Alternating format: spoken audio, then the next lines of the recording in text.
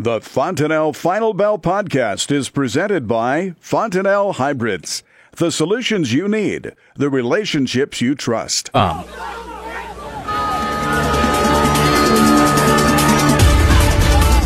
Good afternoon. Welcome to the Fontanelle Final Bell here on the Rural Radio Network. I'm Susan Littlefield as Jeff Peterson joins us with Heartland Farm Partners. We take a look at what's happening.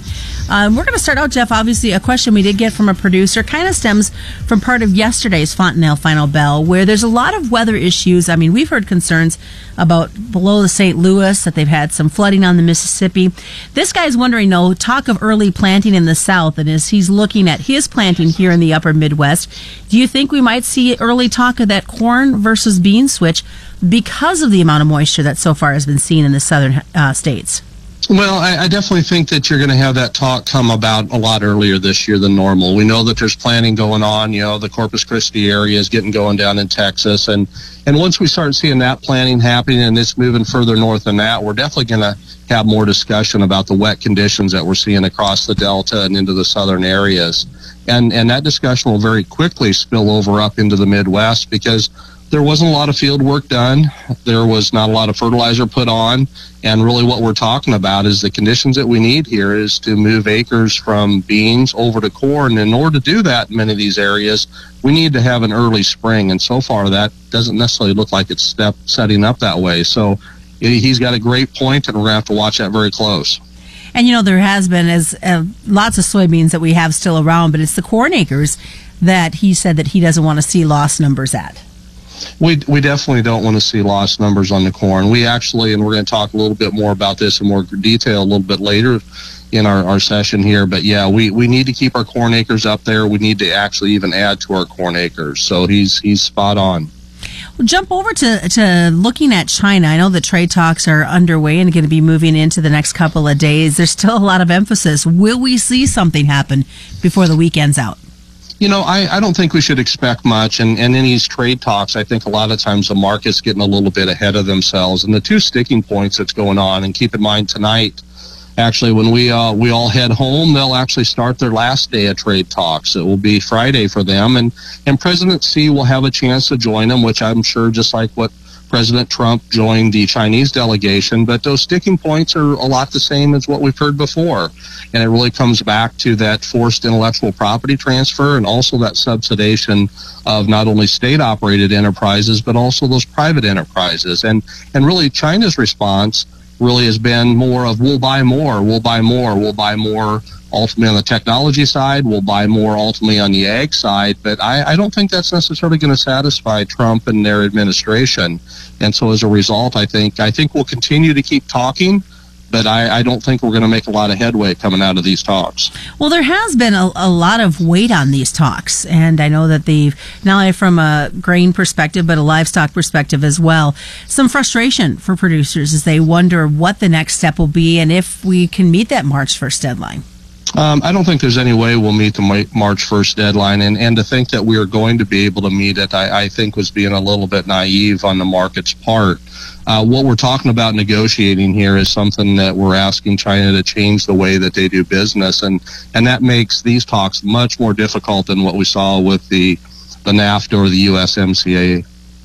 As you look at the corn quarterly stocks, how do things look for you? You know, overall, when we took a look at it, a few things that stood out to us is that it was good to see stocks down about 571 million bushels across the U.S. One of the things that we noticed is that for Nebraska in particular, we are down about 11.2 million. Our on-farm stocks are unchanged versus last year, and our bushels that are actually sitting in the elevators are down about 11.2 million bushels. As a result of that, the things that we take away from that actually is that we've got some firming basis numbers in here. And I think that's going to be positive. I do think we're getting really close to needing to take advantage of some of those basis levels, though, especially at some of your processors, because what we do know is as we get into March, there's going to be a certain amount of bushels that are going to move regardless of where the price is at. So overall, the quarterly stock numbers were supportive and actually kind of helped us out. So digesting that information for that producer, as I saw a few semis moving corn today, does that mean do some selling right now or just hold off? Well, I don't think I would do necessarily any selling from setting on the cash price side, but I do think I would be locking up some of the basis and using some basis contracts to get some of that stuff set, especially if you're wanting to move some bushels in March. If you're wanting to do it in April and May, I wouldn't be in a hurry. Even if you're looking out to June and July, I would still wait a little bit yet. But definitely for those latter part of February into March, I think getting that basis set's a good idea. So what about the soybean quarterly stock numbers? Quarterly stocks were just as kind of ugly, or the other side of the equation, than what corn was. 515 million bushels greater on the national scale. And as we dig into the statewide for Nebraska, we've got about overall 34 million. That's about 12.9% more bushels around in all positions than we would have a year ago. And on the on-farm, that's 23 million of those bushels, and the off-farm is about 11 million. So the thing to keep in mind, we're seeing some good basis levels at some of the processors, not very good at the elevators. We've got a lot of beans around, and at some point they're going to come to town. I wouldn't recommend necessarily locking up the basis at your local elevators and stuff yet, unless you physically were forced to yet. We could see it improve just a little bit, because I don't think we're going to see many soybeans move, but we're really getting close to needing to lock up those basis levels too on this old crop that needs to move here in the short term. So as you look at those numbers from both the quarterly stocks of corn and beans, and you look into 2019, what are some of your recommendations, things that you're talking to producers about when it comes to marketing that old crop yet, and start thinking about what you should be doing for new crop? And this is a great time. We definitely think one of the things you need to be doing right now, and you hear this by everybody, going through and getting your break evens together, then ultimately going through and walking through what your cash flow needs, and really getting those hardened up to know, when am I going to need to move bushels to have the necessary cash flow? And by doing that, what that prepares us to know is that it prepares us to know when those pricing deadlines are. And so that's some of the things we're focusing on right now. All right, well, stick around, folks. We do have more of the Fontenelle Final Bell coming up. And speaking of the 2019 crop, we're going to look more into that from both a corn and soybean side. It's a Fontenelle Final Bell on the Rural Radio Network. Welcome back to the Fontenelle Final Bell here on the Rural Radio Network. I'm Susan Littlefield. Jeff Peterson is joining us with Heartland Farm Partners. And as you heard in the first segment, when we were talking about possibility of a late spring, if it's going to be too wet in some areas, what is this all going to mean? Because it really is, Jeff, I think a snowball effect. If they start out slow in the south, there's some concerns that start to arise. So as we look at the corn supply and demand for 2019 crop, what are you looking at and what are you hearing? Yeah, and that's, the other thing you'd asked a great question as we were finishing up that last segment, Susan. You were asking about what we've got our producers, looking at, and we walked through some of the points. And one of the additional points is to really take a hard look at these numbers on corn and bean acres and really look at their profitability and take a look and decide for them what's the right mix. And as we dig deeper in these numbers, it was great to get some USDA numbers out. And as we digested those, a couple things that stood out to us is, as we start preparing for this next year, the first question we ask ourselves, and we get asked by many producers, is that, okay, so what does the acre mix look like, or what does the acre mix need to be as we move into this 2019 crop? And as we've done through the research, what it looks like to us is that if we keep our demand pretty much constant compared to a year ago, and that won't be an easy case, because export demand coming out of South America is going to be much stronger, with increased production probably out of Argentina and also out of Brazil also competing with our exports. But if we would say we stayed constant to last year, then really what it looks like is we need to add at least 3 million, maybe 3.5 million acres of corn, and those probably need to come from soybeans, but we need to add that amount of acres just to be able to keep our stock steady. So if we do add that amount of acres and keep our stock steady, then what we look at and we say, well, then we'd expect to see similar prices to what we saw last year. The amount of stocks that we have on hand right now would suggest that we should see much higher prices than where we're at. But the problem we have, though, is that we've got this looming thought that there'll be more acres. We've got this concern coming from the ethanol industry on what production's going to be.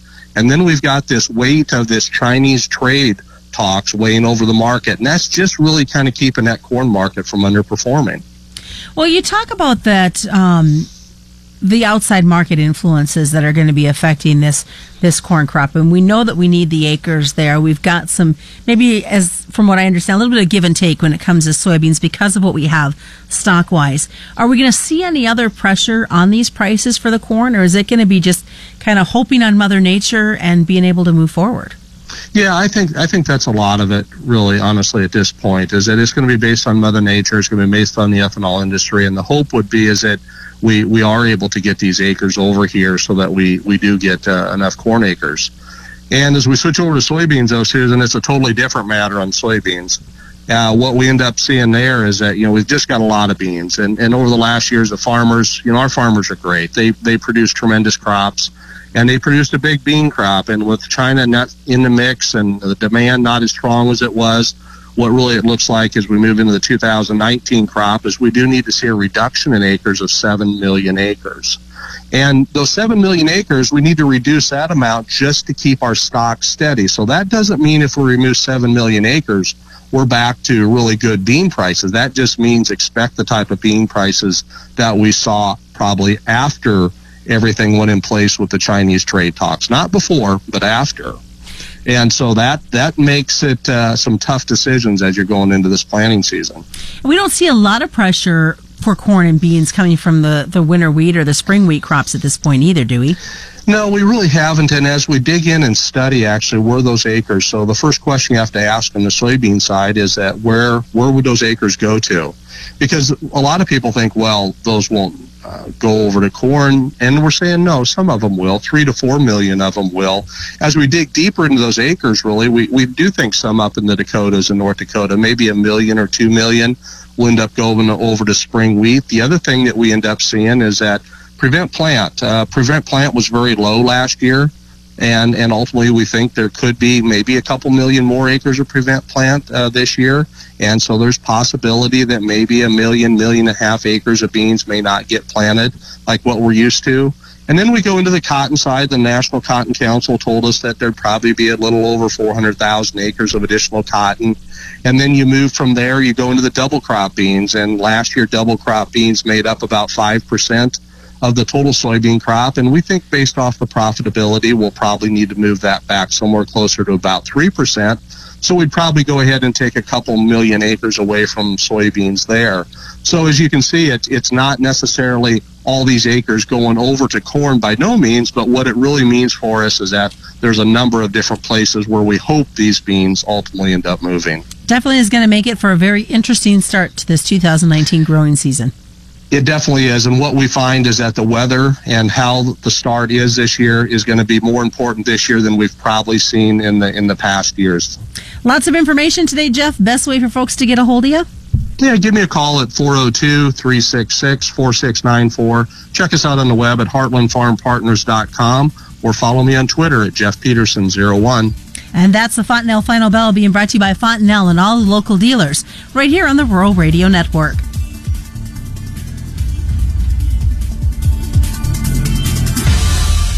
You're listening to the Rural Radio Network.